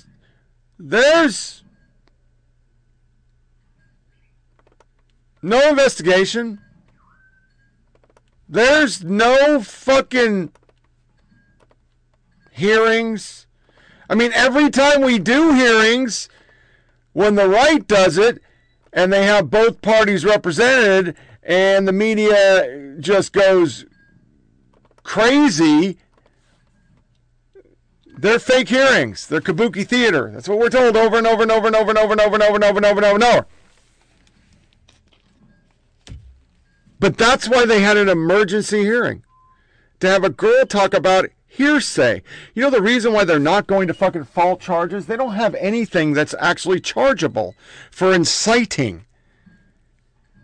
And I think that's the thing that is so telling is they think the American people, well, I don't think it's the American people. I think what it really comes down to, I think they know that their people are fucking morons. Their people are idiots, and they will buy anything. Just anything. They were eating this with a spoon. They thought this was the greatest thing ever. Oh my God, they got him. It was just like reliving the whole 4 years. The walls are closing. But what are you getting? He's not the president. Most of us don't even want him to run because we're just sick of this shit. Even though unequivocally he would be 10 times the president Biden would be. He'd be at least doing something. He'd have a cognitive thought in his head, a plan. I mean, you got to figure, he had the B team. Some of them were the D team as his confidants. Because nobody wanted to work with Trump. Especially when you have politicians going out, we will ruin you. You'll never get a job in this town again. The economy, blacks, Latinos, gays, women. Life was just better. The only thing was bad is that you people spent all your days reading his tweets and you were losing your fucking mind. So then you rigged a fucking election with 80 voting laws and mail-in ballots that got 81 million votes for a corpse. But most of us want DeSantis. I'm going to donate. He'll be a great president. Better than Biden. Everything is shit. But you're so obsessed. You don't want Trump to run. So instead of working on gas. Oh, we don't want to do that because we're greenies. Instead of working on we're not going to work on the baby for how about illegal immigration? And we had 50 fucking people die in a fucking trailer. You're doing hearings talking about Trump and what happened 2 years ago. And it's all hearsay. Inadmissible. I don't need to be a lawyer to know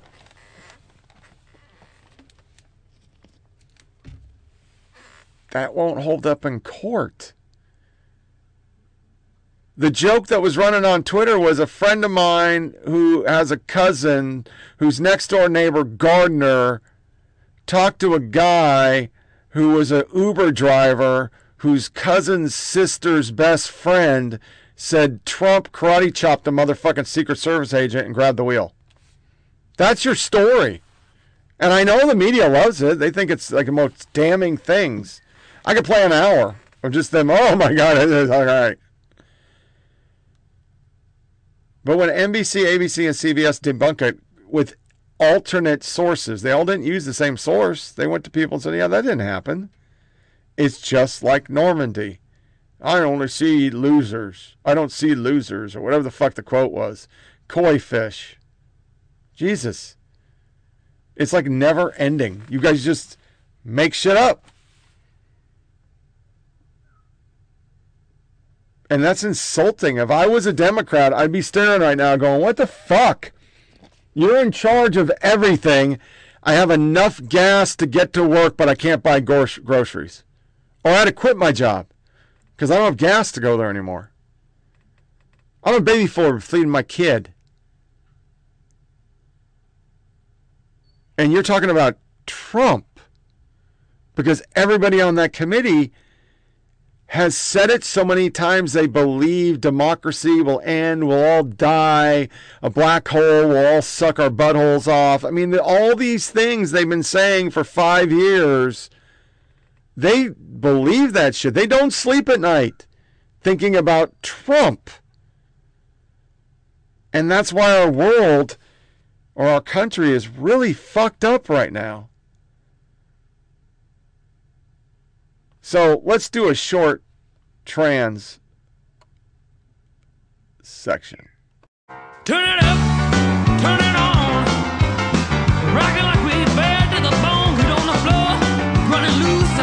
Gotta put these two left feet to use. If you need education in the party scene, if you think you can dance with me, this ain't no joke. Turn up, let's get woke.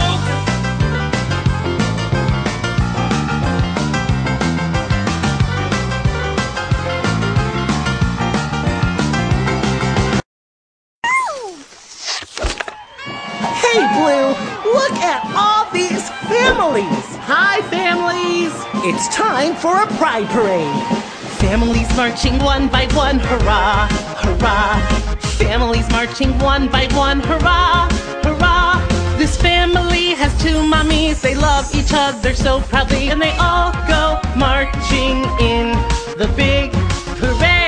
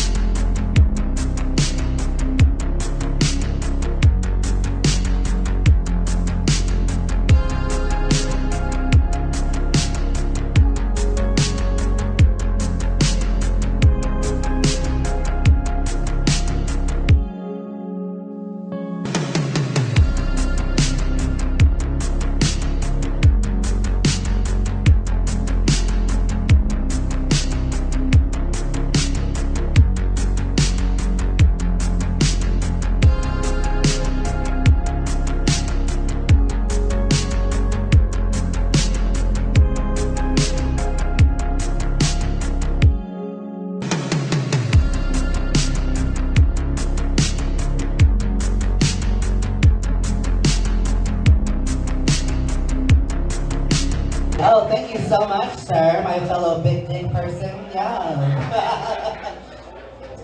Don't forget, guys, we do have that $4 pink pussy, so it's really good. Wow. Y'all don't fear my child over here. No. I'm so sorry, baby.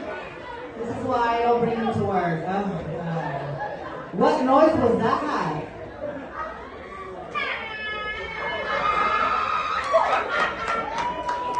Wow. your mouth. Hi, my love. How are you? I'm great, thank you. It's good to see you again. So I saw that you were reporting, right? Yes. And you love to post on Twitter and call us pedophiles and disgusting human beings, don't you? Only if there's kids involved. Only if there's kids involved. Why are you here? If there's kids involved. Why? Who gives a involved. shit if there's kids involved? It's a little weird. We have an infant over there. Do you think that's looking weird? There's an infant over here? No, but the kids that were crying earlier were like, They were crying. They were not crying, first of all. You want to get right there crying. See, what's the reason is because the speaker is right there. They made that executive decision to figure out because it's loud in here, not because we have drag queens here. Get it right. Yeah, so let's get the fuck out. Take your little stick, bitch, and get the fuck out of here. Thank you.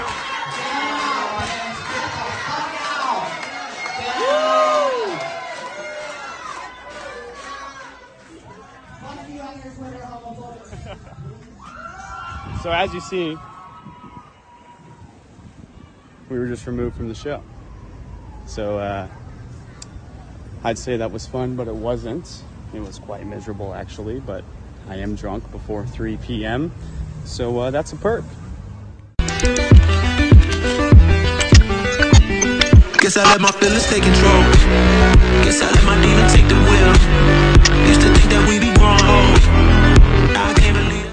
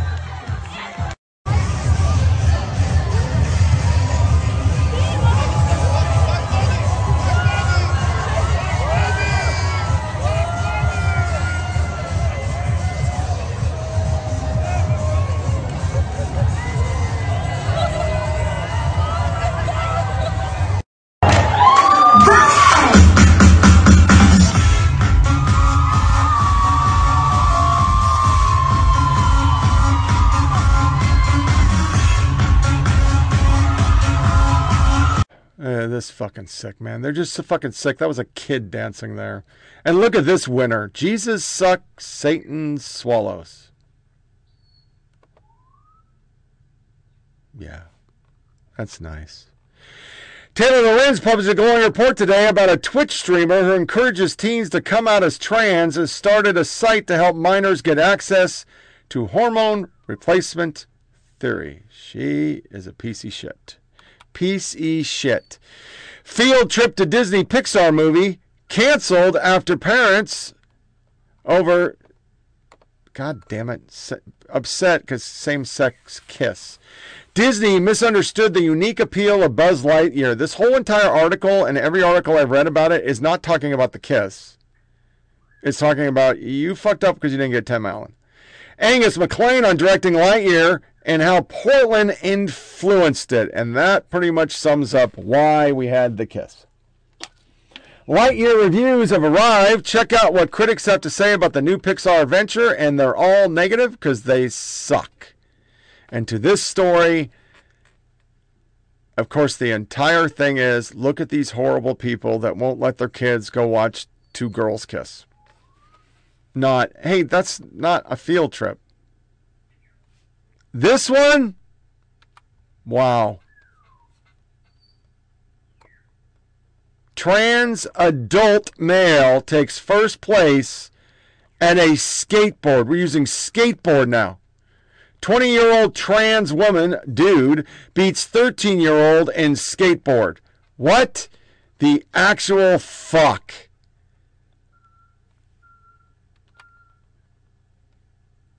Illinois Park is having a family, friend, and pride event featuring a drag performance that looks like that.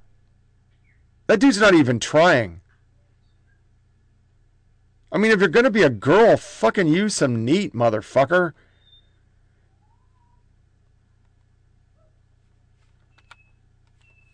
That's all I have for slides, but I have a couple good articles. Massive survey finds Americans' views on gender are shifting, but not the way the leftist wants. Roughly 8 in 10 U.S. adults say there's at least some discrimination against transgender people in our society, and a majority favor laws that will protect transgender individuals from discrimination. At the same time, 60% say a person's gender is determined by their sex sign at birth. It's higher on others. People are not buying this shit. They're not buying it at all because why would they? To their green stuff. Famed U.S. mechanic says low-maintenance EVs are facade, exposes a dark secret that they're made to fucking break. Secondly, there's 10 articles I could read about the batteries. What are we going to do with all those batteries? And there's memes all over the internet that are cracking me up with coal cars going, what is that? It's EV charging power. That's true.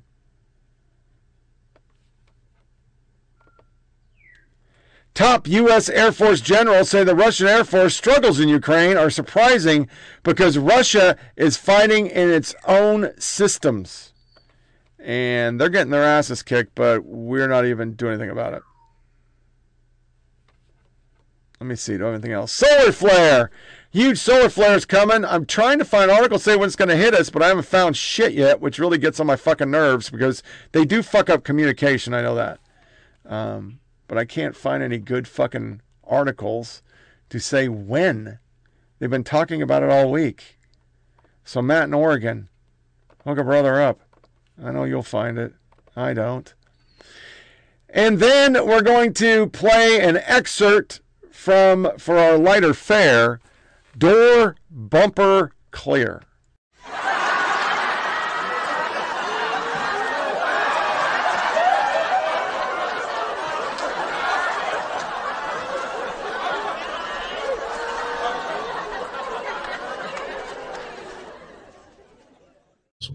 And I'm telling you right now, TV, the track, and NASCAR should not ask our fans to come out to an event where it's 100+ degrees and spend your hard-earned money. I mean, if you're a family of 4, you're talking about hotels were $300-400 a night. Tickets are, I'm sure, $150 a piece. Like you're asking me to spend $3,000 to come out there and burn the up all day. Buy your own drinks. I mean, it's literally. I saw people walking in, Jason, with the clear backpacks full of waters. I'm talking 12, 15 waters. Well, I did the same thing in my spotter bag. I didn't have a cooler. So because I thought there'd be a cooler on the roof on Saturday, there wasn't. I don't care how many waters you got. When it's 110 degrees outside, guess what temperature they turn? 110 degrees. Yeah. So there is no way. I'm sorry. Like, listen, I'm all frustration in Nashville. I don't love that racetrack. I don't love the concrete 1.5 miles. But at the end of the day, NASCAR, the track, and TV cannot ask anyone to go out there and sit in that God forbidden heat. And I want to give a shout. When I started my 5-mile walk this morning, I listened to this and I thought, you know what? That is so apropos. Hot bleachers, there was lightning, nobody took care of it, and that's why we didn't go. Wife can't sit out in that kind of heat. I mean, I could have. I would have been nauseous as fuck because I lived in the Mojave for fucking 2 years. In the deserts of Afghanistan. In the Middle East, but gotta relook at that. There's plenty of articles, and I know a lot of you probably aren't NASCAR fans. I am, thanks to the wife. You know, I've kind of got into this NASCAR one. So I wanted to cover one before we do a This Is America and call it quits. Fans should be tired of how TV treats NASCAR and how NASCAR treats itself. NASCAR and Fox aggravated fans on Dover this season, and the sport teamed up with NBC at Nashville do the same, more or less. It's enough to suggest there has been no marriage in the family of any decision maker for at least 2 generations. Not quite 7 hours after the green flag dropped, Chase Elliott stole the fucking race because Martin Truex is a moron. Or not him, James Smalls. NASCAR Cup Series race in Nashville. 2 delays, one for lightning, the other for rain, created the marathon. The problem is, and I won't even read the fucking story, is then they flipped it to USA Network. So when you're looking at a real sport, it's Fox, NBC, CBS, ABC, ESPN. They own football. Basketball. It's on their network. NASCAR sold to Fox and NBC, and they decided to do half the season on Fox, which ends up sometimes on your local Fox, the rest of the time on FS1 or FS2, which a lot of people don't even have. And then NBC had launched a network called NBC Sports. It failed miserably because all they show is fucking lacrosse, rugby, and soccer. Nobody wants to watch that fucking shit. And random track stuff. You know, the Indy people watch that, but they don't, you know, Formula One. But IMSA and Trans Am and shit that my wife watches because she really likes this racing stuff. A lot of people don't watch that. Well, it failed, so now it's with USA Network. So the other night when my guy finally had a hot rod, and he raced up and won stage 1 and stage 2, and then made a terrible error and gave up second place with 8 laps to go to change tires that didn't matter for the whole race because his fucking crew chief's an idiot. Well, second one, we said, fuck it, let's go to bed because it was like 8:30, and we'll watch it in the morning. And I had to tape 4 episodes of Law and Order on USA, and I luckily caught in the middle of a fucking Law and Order. Boom! They restarted, and then the next hour was the race, and then they went off air. Simultaneously, they put the pre-show and their post-show on Peacock, which people have to pay $4.99 or $9.99 to even watch. I do, even though I don't have a job, but my wife likes TV. So our streaming bill's got to get culled back. Well, I'm going to get a job, but once I get healthy, it's getting culled back anyway, because that's a lot of streaming after you get done with Paramount, which I have to have for my SEAL team, so that's $10 a month. She has fucking Netflix, Discovery, Hulu. It's a lot. Plus regular TV of $160. So we spend like over $300 a month on fucking streaming or TV, and I get it, because we don't do anything else, but that's a lot of fucking money when you think about it. But they're just bastardized. And then they play this gay rights shit and black rights shit and all the stuff trying to get people to watch their sport, and they're not going to watch it. It's a southern sport. It's for rednecks named Jed. There's nothing wrong with it. The NFL has suffered, I don't care what people say about ratings, they're comparing it to fucking COVID. So of course the ratings went up this year because a lot of people didn't want to watch a game with the empty stadium. It was kind of lame. I watched some. But they do that shit and they put the let's end racism in the end zone and they piss people off. That's why they stopped doing the national anthem and they stopped doing the black national anthem. That stuff ixnayed because it was supposed to be for every game this year. But they got rid of it because their fans are like, fuck you. It's America. Not black America. So fuck your national anthem and your American black flag or whatever the fuck they're calling it. Well, NASCAR they got gay pride shit on the track. A gay pride car simultaneously got destroyed lap 30, which I laughed my ass off. Is it because I'm against gay and black people? No. I'm watching a sport so I don't have to hear about grievance groups. I don't want your grievance groups. I want to watch football. I want to watch wrestling. I want to watch UFC. I'm watching it for the sport, not another fucking woke lecture. That's why recruiting's down in the Army. I see all these people, well, it's because of the economy. The economy's bad. People go in the military, morons. Because at least it's a job and 3 hots and a cot. But a lot of people are looking at it, well, if I'm going to go in the Army now with Millie, I might as well just go to fucking Yale and get wokeified. All they talk about is pronouns and America's evil. The people that are supposed to be defending it. That's just weird shit. So, of course, recruiting's down. All your recruiting videos are woke. Then you try the lame ones where, yep, I'm retired and I'm fishing every day. Yeah, that worked well for me. Not. That pension ain't that great, and you're clearly seeing the fruits of the medical. I still have fucking 12 days before I get hopefully a diagnosis, even though I'm getting a little better over the last 3, because I stopped sleeping with the CPAP. But NASCAR, man, fucking get a real sports network. NBC doesn't even air your shit. They're too busy doing golf and soccer and the next stupid show they're going to cut you off. I mean, think about the NFL. That podcast is pretty entertaining, but there are a million pre- and post games for the NFL. There's not for NASCAR. And I remember when NASCAR was on ESPN, even after Earnhardt died, I used to watch occasionally because it was good coverage. They need to go back to a sports. Now, I know, go back to ESPN, they'll be fucking doing the Black National Anthem and talking about trans rights and fucking during cautions. I got it. ESPN's woke as fuck, but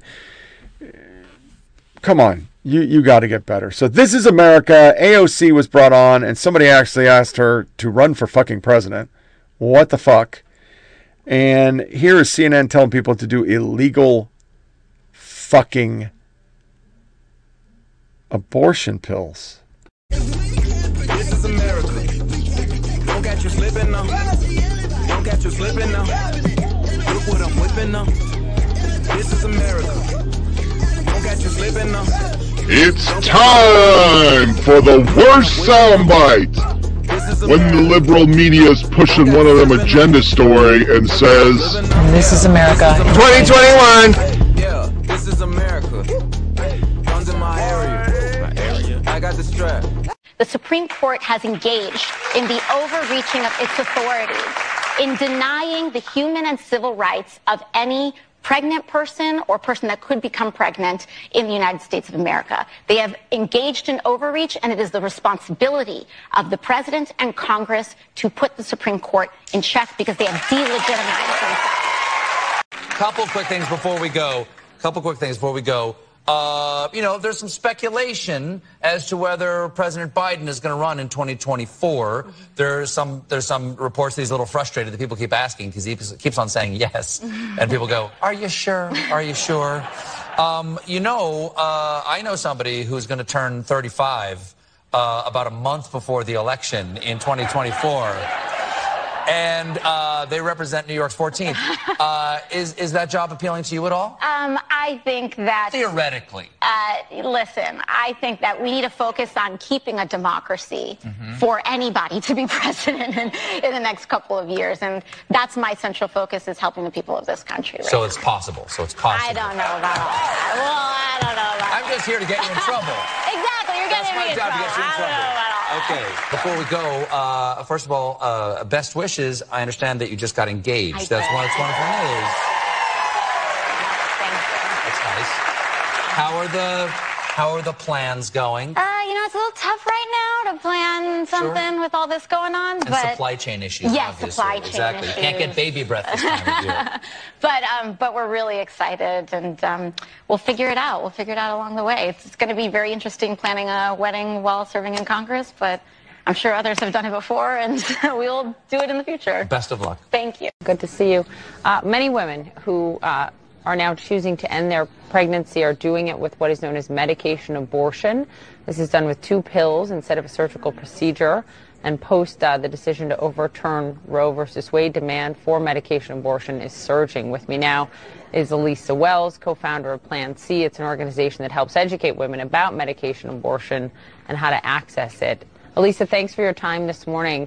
And as I understand it, demand to your website has just been surging, right? The amount of people coming for education, for information. How much has it increased since Friday? Absolutely. Well, before Friday, we had about 3,500 visitors in a day, and on Friday, we had 209,000 visitors that day. And it since has remained increased. People are looking for this information. They want to know, how can I have an abortion if I need one in a state that restricts access? And we provide that information on our website, plancpills.org. I wonder if you have seen scams or fake websites set up trying to capitalize on women who are scared, who don't know how to access this from an approved provider, sort of a black market, if you will.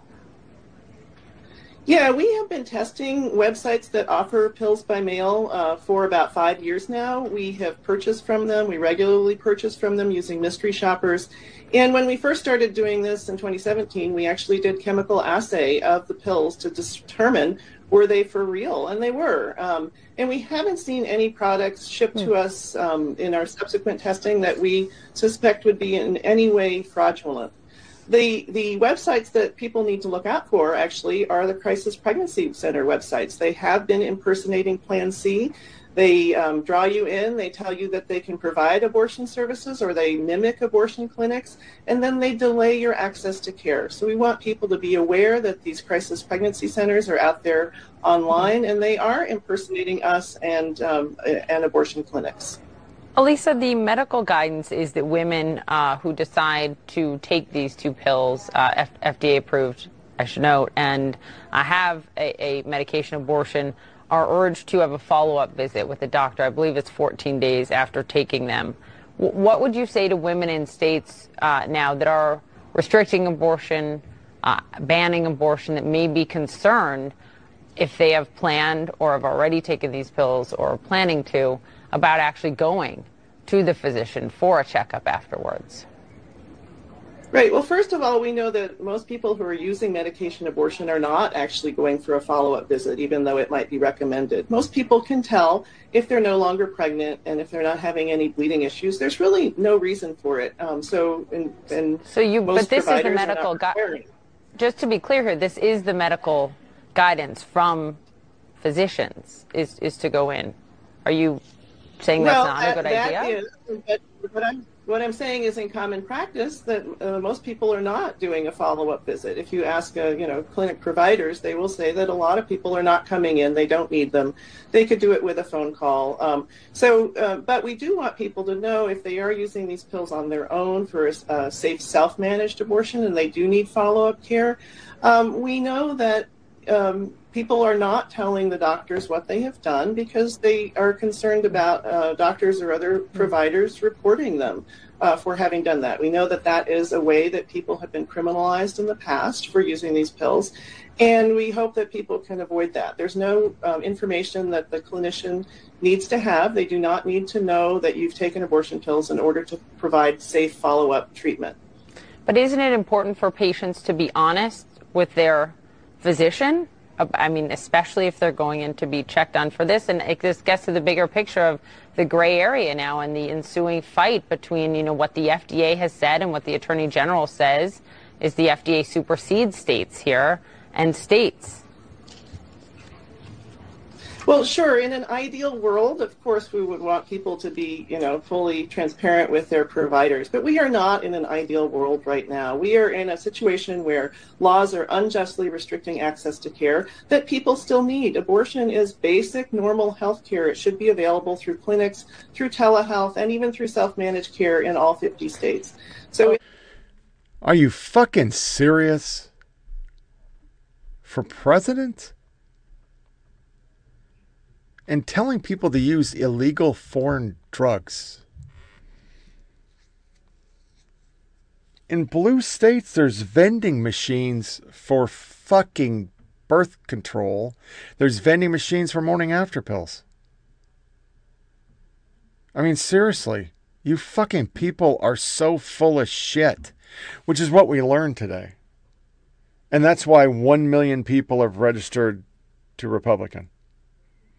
That's why you're seeing the shift. If it isn't the trans, the CRT, the LGBT shoving on our kids, it's utter lies out of everything the left says. It's all lies. None of it's true. It's all lies. There's going to be abortions. There's not going to be women going to forced to have ectopic pregnancies and get fucking raped by their uncle and carry it to term. It's all a fucking lie. And they won't stop lying because that's all they know how to do is lie. And then the January 6th just proves what the January 6th is. It's just a means to try to keep Trump from running, discredit him with people, because they don't care that America's a stinking shithole right now, financially, or that Americans are suffering. They just fear Trump on a level that's unhealthy, which means none of those motherfuckers should be in office. The problem is the Dems can't get voted out of office because they've gerrymandered their districts so they're like a postage stamp. It's like a Walmart parking lot's what they're in charge of. But nobody ever talks about that. And Cheney's going to get drubbed, and Kinzinger isn't even running because he knows he can't win. So it was an interesting couple days from the last podcast. So this wraps up another one. Please share this with your family and friends. Go to foppodcast.com for all audio and video. Make sure you disconnect from all your devices. Don't give the yeah-yes. We're going to shoot for a Saturday show, so let's go with 2 July. 2 July, because 1 July is my little girl's birthday, my puppy birthday. I bought her 2 toys and a new bed. Yeah. Hope you all stay cool out there. It's going to get hot as shit back down here. It's been nice in the mornings. I actually walked in a sweatshirt. One day it was sweats. It was 50 degrees out. Unbelievable, which is kind of nice for June, so I'll frickin' take it. Thanks for listening, my friends. You take care, and I'll talk to you on Saturday.